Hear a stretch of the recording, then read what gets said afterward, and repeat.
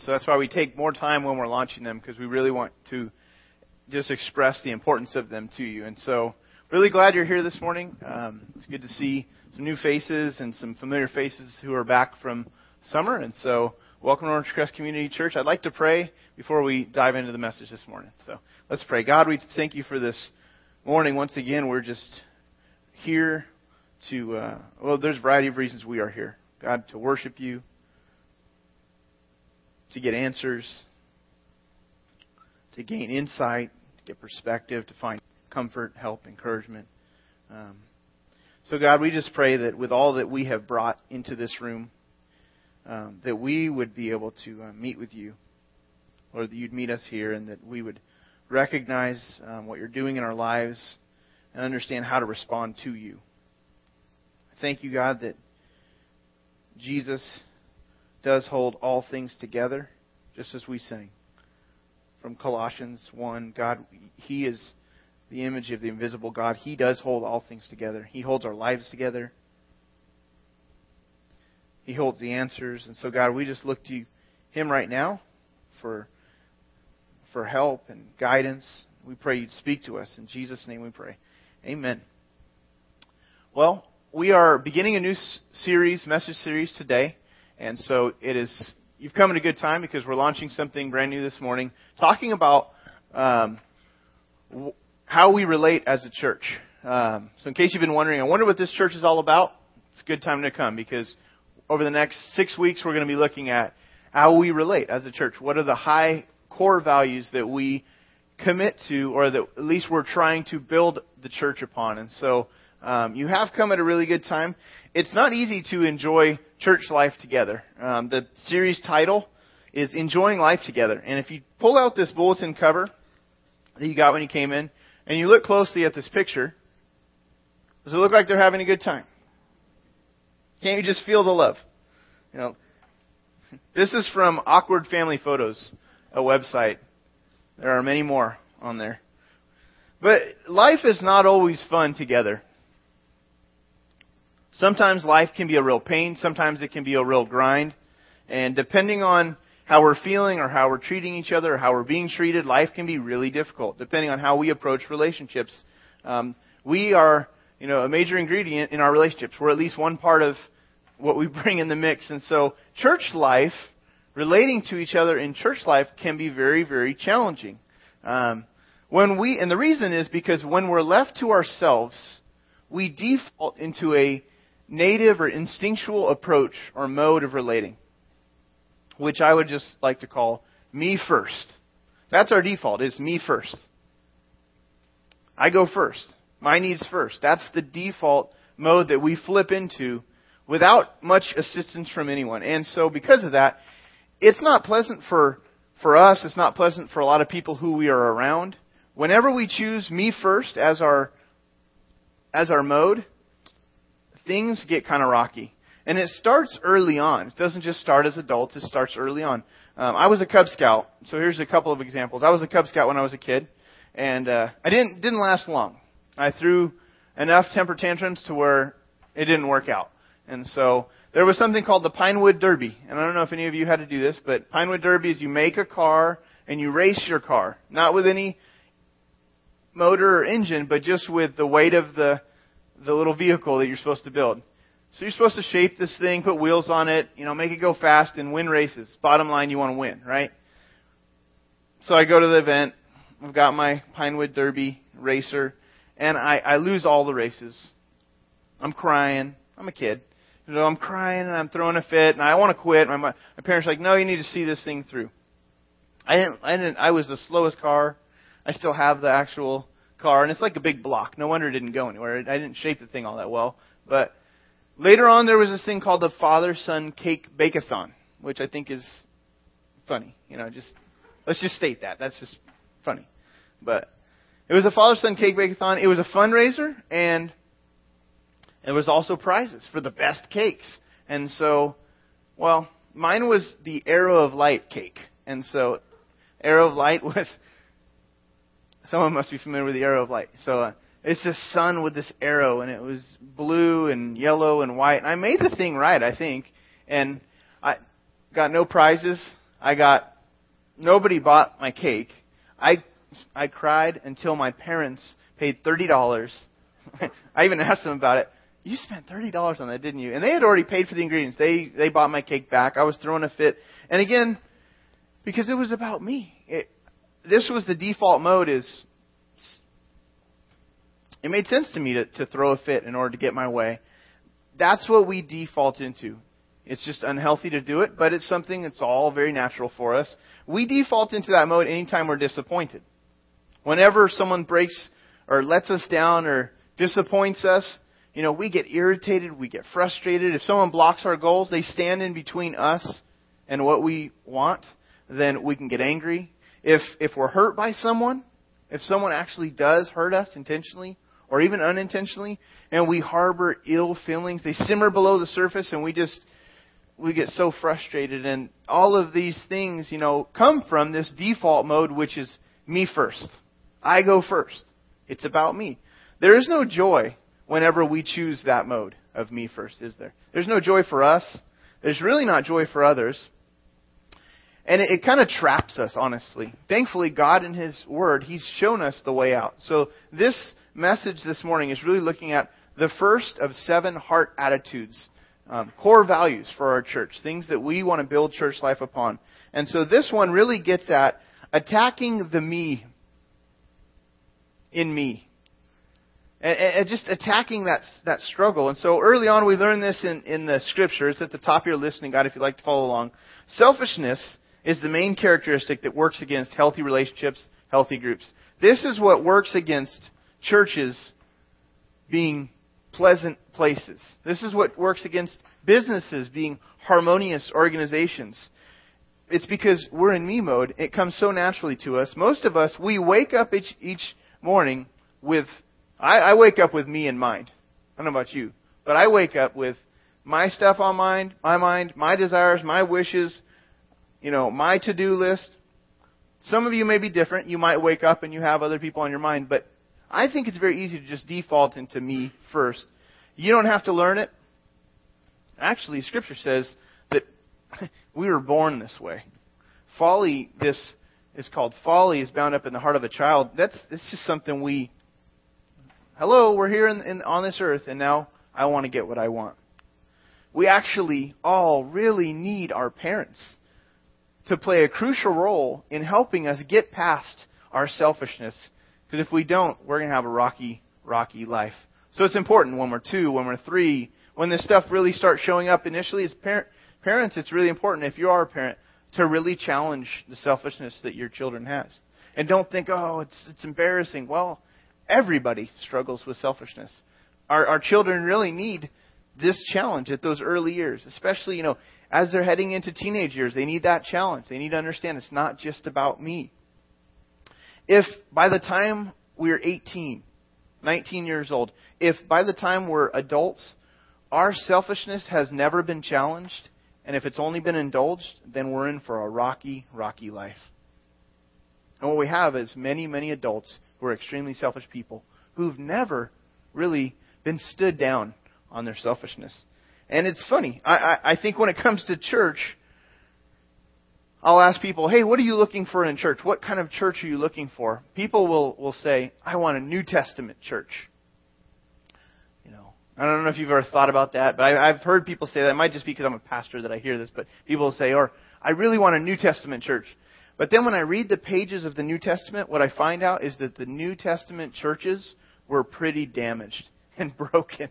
And they were filled with problems because there was people that brought their native selfishness into churches. And so a lot of the churches dealt with a lot of problems. But that's normal. So in many ways, I would say, we're probably a New Testament church. The problems that we face in this church are like the problems that we see being addressed in the Bible. There's just problems. And the reason is because we're here. We bring our selfishness in the mix. There's a joke. It's probably a pastor's joke. But it's, if you ever find a perfect church, don't go there. Because you'll bring your problems with you, we are collectively part of a major problem in making church life enjoyable. And the truth is, we know it. So, it's a good start. What do? What are we supposed to do to find our way out? Look at what Paul says to the church in Corinth, who really wrestled with this issue. Actually, if you see this word narcissism there, narcissism is something that psychologists have, there's this term that's coined that has identified a problem that's on the rise, which is just excessive self-love and self-admiration. In our culture, it's becoming more and more a problem. Excessive self-love and admiration. It's from a character, a Greek mythological character who was infatuated with his own image, that he went up to. So it's mythology. He goes up to a pool. He's attracted to a little pool of water, and he's looking into he's so infatuated with himself. He's looking into the water, and he sees his reflection. He'd never seen it before. And he thought it was the most beautiful thing that he never left. He died there, looking at himself. It's overindulging ourselves is where this term comes from. It's this fixation upon oneself. And so it's a real problem that's on the rise in our culture. We know this. Look at what it says in 1 Corinthians chapter 3. Brothers, Paul said, I couldn't address you as spiritual, but as worldly, mere infants in Christ. I gave you milk, not solid food, for you are not yet ready for it. Indeed, you are still not ready. You are still worldly. For since there is jealousy and quarreling among you, are you not worldly? Are you not acting like mere men? Paul's just saying, you've defaulted. He says, you're in the church, but you've defaulted to the world's way of relating. Instead of being spiritual people who are relying on the power of the Spirit of God, the Holy Spirit who lives inside Christians, he says, you've defaulted to the world's way, which is, it's really just trying to muster up strength of relating, using strategies, internal strategies to figure out how to get along with people, and it's blowing up. It's causing quarrels, fights. He's saying, this isn't working. This isn't working. This church in Corinth actually dealt with a tremendous amount of problems because there was so much selfishness and arrogance that had infected the whole body. We need help in this area. We need help. This is what Scripture says, though. This is what God does to pull us out. He shows us a better way. It's found in Christ's love. In fact, Christ's love is what motivates a new way of relating. If you want to learn how to get along with people, whether it's in a church or whether it's in your family or organization, it's learning to be motivated by what Christ has done. Understanding what He did and how He loved us. Look at what it says in Philippians 2. This is Paul to a different church, and it's a healthier church, but still some problems going on in this church. There was these two ladies in this church that were causing problems. They couldn't agree with one another. So Paul says this. He says, if you have any encouragement from being united with Christ, if any comfort from His love, if any fellowship with the Spirit, if any tenderness and compassion, then make my joy complete by being like-minded, having the same love, being one in spirit and purpose. Whenever you give your life to follow Christ, He gives you everything you need to find your way out of the native strategies of selfishness. The Bible says that because of our rebellion, we've been cut off from God. Scripture says that all of us stand in judgment before God. And apart from Him sending His Son Jesus to rescue us, we would have no hope. But the moment we turn our life over to Him, receiving Christ as the Lord, receiving Him as the one who saves us and then leads us, we experience a new life. We can turn the corner and we discover values. We discover values on how we can live differently and relate differently. But it's because of His love. It's not anything that we just muster up on our own. The reservoir for which we draw real love is it's Christ's love. That's what motivates us. We're motivated to love people in the church or in our families because He has first loved us. His love helps us understand, wow, God loved me in my selfishness, in my brokenness. He didn't think I was a waste of time. Therefore, I'm motivated to love other people who struggle in the same ways with selfishness, brokenness. And the Scripture says here there's encouragement and comfort moment by moment from Him. It comes from Him. There's encouragement and comfort. And then also from the Spirit of God who lives in us. He empowers this change to happen. There's these little if statements in here. There's 4 ifs. If. You see them. These 4 things are amazing realities that are the motivation to do life and to do relationships differently. If these things have truly happened, then we can truly love others differently. Verse 2 mentions this. It says there's these things that unite us. Look at what they are. The things that unite us first is being like-minded, having the same love, and being one in spirit and purpose. The love of Christ actually creates the possibility for us to work together with others in unity. But again, the motivation is the love of Christ. He's shown us true love. That motivates us to actually unify when we're in groups. This is how churches can exist, is because if it was up to me, I have my ideas. It's hard for me to get my mind and your mind on the same things. And so the motivation is to be like-minded, because the things that are on His mind, on Jesus' mind, they lead me away from the things that I'm so often distracted by. So we get united as we follow the things that are on His mind. We pursue the same love that He expressed. We're being one in spirit and purpose. These are things that happen in church life together through unity. So Christ's love, it's the motivating factor in us actually doing church well. This is what we build church upon, is the love of Christ. But then humility is what helps us see the needs of others. The idea of humility is lowering yourself, forcing yourself down, taking a lower position before others. Humility is you go first. Not me first, but it's you go first. And anytime we lower ourselves, we actually can see, wow, look at what's going on out there. But when we're looking down on everyone, we're typically just driving forward what we want. It's me first. So humility.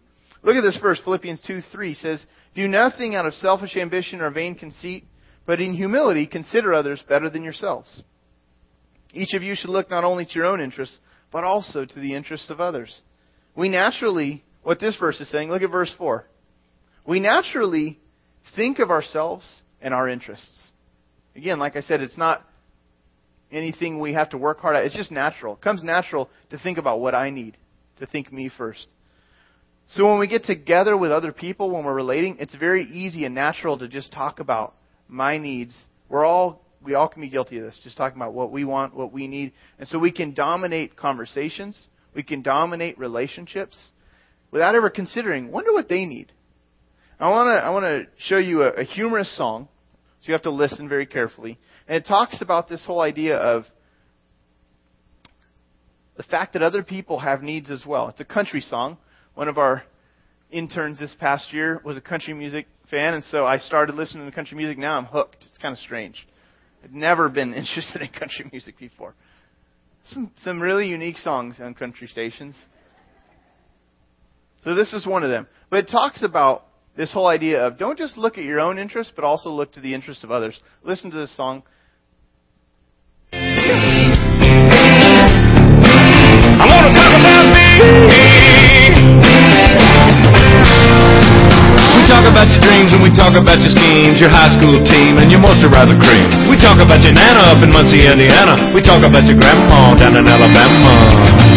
We talk about your guys of every shape and size, the ones that you despise and the ones you idolize. We talk about your heart, about your brains and your smarts and your medical charts and when you start. You know talking about you makes me grin. But every now and then I want to talk about me, want to talk about I want to talk about number one. Oh my, me, my, what I think, what I like, what I know, what I want, what I see. I like talking about you usually, but occasionally I want to talk about me. Guys and gals singing it along, you know. It's a catchy song, I tell you. You'll be running down the freeway singing it too. I want to talk about me. Yeah, I like talking about you usually, but occasionally I want to talk about me. It's the idea that the truth is, Philippians 2:4, each of you should look not only to your own interests, but also to the interests of others. It's so easy to just stay at what I want. But there's others in the room. There's others in the group. There's others in the church. There's others on the team. There's others in the family. They're dealing with things. Man, what a challenge this is for us. What pride does is pride inflates our own self-importance in a relationship. Humility leads you to take the focus off of yourself and to actually see what is needed. It's like the mirrors on the passenger side of the car. If you don't realize it's not normal, then you're going to crash. And that's kind of how our pride, in the same way our pride can do great damage if we underestimate our pride.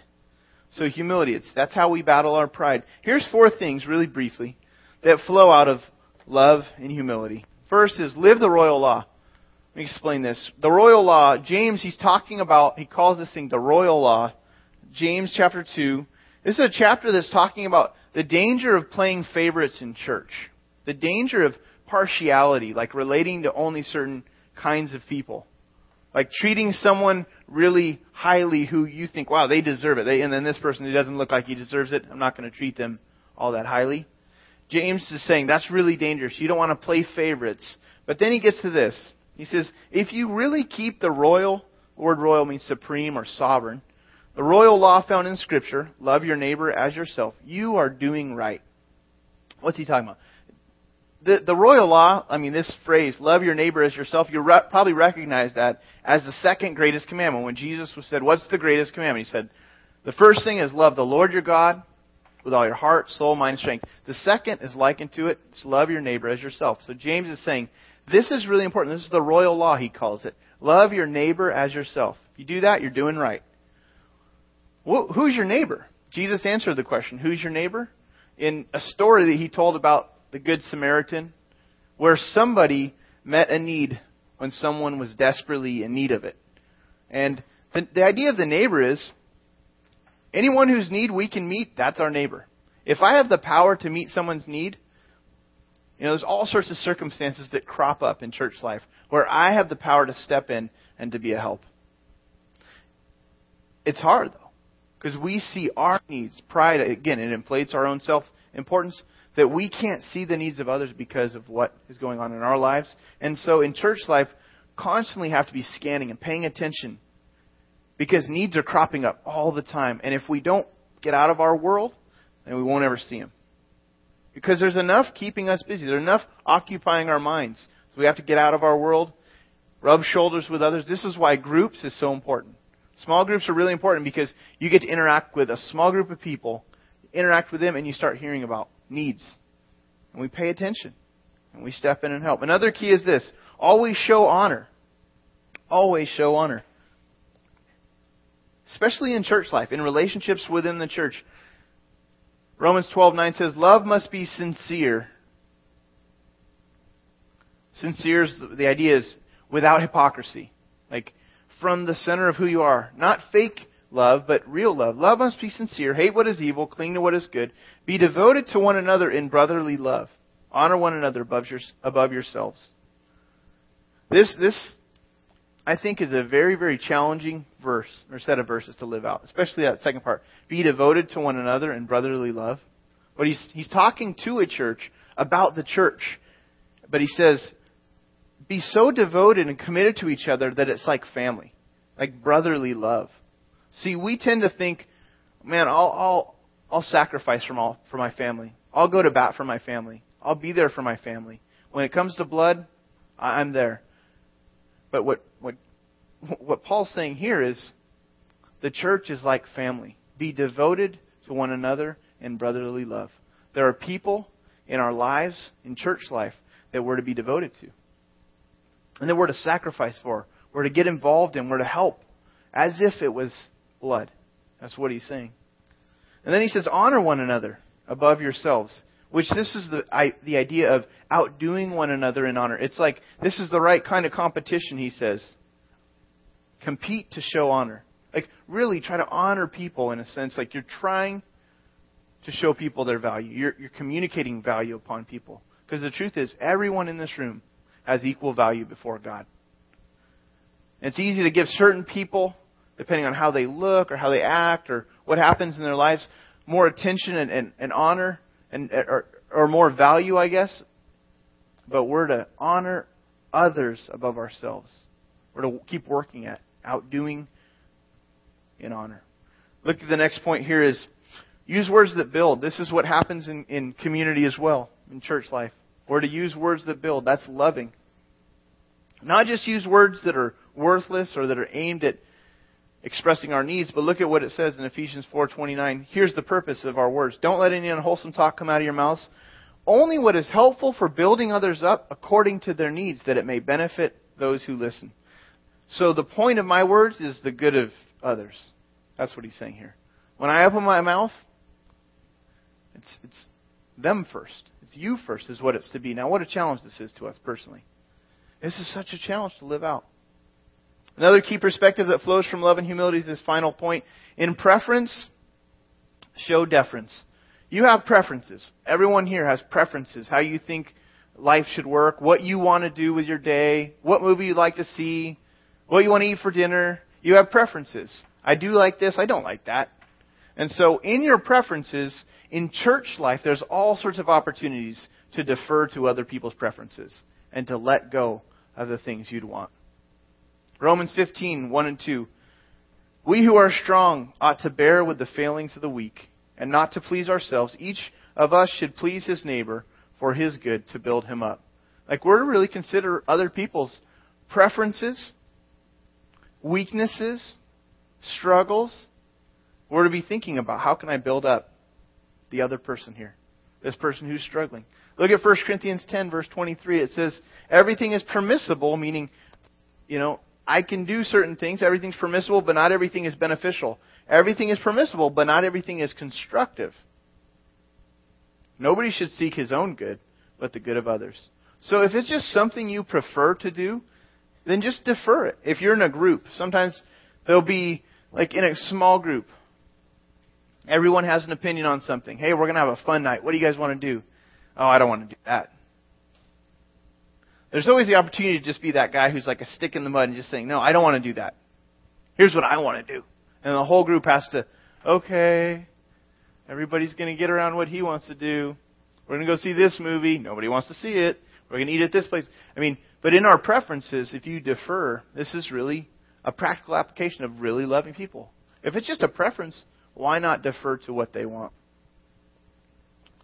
However, the other side of this is if it's a principle. If it's something that's a deep conviction, it's a deep principle, you don't want to violate your conscience on doing things. But in those things, show kindness. Show a kind resolve and demeanor towards the people you're relating to. Again, you're trying to consider, it's not just about me and my thoughts. The big idea here is we, as followers of Christ, we can limit our freedoms out of consideration for others. There's all sorts of things we're free to do that we at times may need to limit in order to help other people. This whole idea sums up the first heart attitude of our church, which is our first core value, which is put the goals and interests of others above your own. Often in church life, this happens. And the need for this crops up. Very often in church life. If you want to be a part of a church long term, because of our native selfishness, we have to choose over time to put this into practice in all sorts of different ways. All different cases and places in church life, this comes up. Now, this applies to family and other areas too, but specifically as it relates to how do we enjoy, what does it really take to enjoy life together as a church? Well, it certainly takes this. This is something that is found throughout the New Testament as a high value. So the band's going to come up now. We're going to continue on with our service. I'd like to ask you to take out that white connection card. And you'll see there's some next steps on the back of it as a way to think through, okay, how can I apply this today? We've kind of covered the broad topic of what it means to really love people and get past ourselves. But here's some specific applications you might consider taking. And then later on, in just a few moments, we'll be receiving our offering.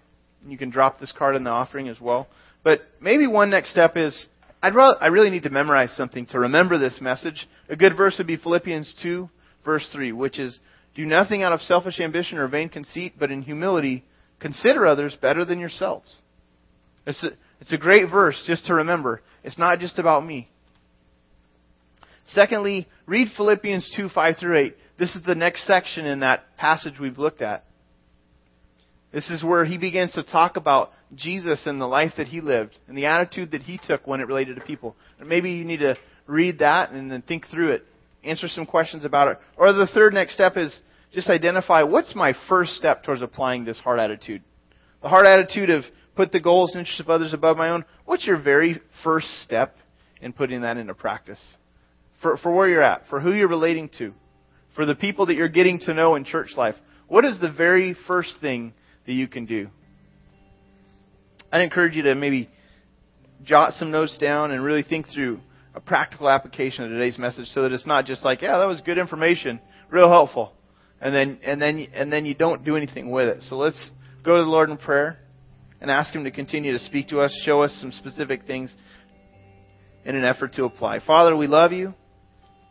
Lord, the love of Christ is the motivation we have to love others. And it's out of humility that we can see what others need. And so, Lord, I pray that love and humility would be in our minds, that we'd be chewing on these things, and that You'd show us, God, just specifically how to bust out of the default mode of me first.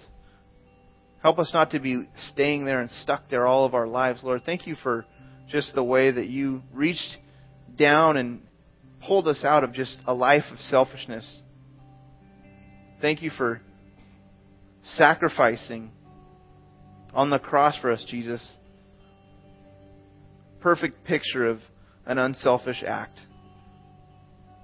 Now, Lord, I pray that would motivate us, Lord, in our relationships to each other. I pray we'd take Your word seriously, God. Help us to live this stuff out in the way that we treat each other. May this value, putting the goals and interests of others above our own, not just be a stated value, but be a value that we live before each other in obedience to You, God. We thank You for Your word. We ask You for the power to live it out today and this week. It's in Jesus' name we pray. And we thank You for the offering we're about to receive. We pray You'd bless it and use it to further Your kingdom, God, to advance Your kingdom causes in our city and in this area and the families that we're investing in here as a church family, and then also just abroad to do more than we could do by ourselves, Lord. We love You. We thank You for what You're going to do. In Jesus' name, amen. So our ushers are going to be coming around to receive the offering, and as they do, if you drop that in there, drop the white card in there. If you like, you can give an offering. If you use the offering envelope, it helps. That way you know what you're giving, and you're able to also give online. I think we've been still having problems with our website. So if you do give online, we're trying to get that remedied. But anyways, let's go ahead and receive the offering. And for those of you who did contribute to the truck fund, thank you so much. You probably saw it out there. There's a big red Ford out there that's pulling our church trailer. So we're really appreciative to everyone who sacrificed and gave above their regular giving to help purchase that, so that the guys can haul the equipment to church week in and week out. So let's continue on in worship.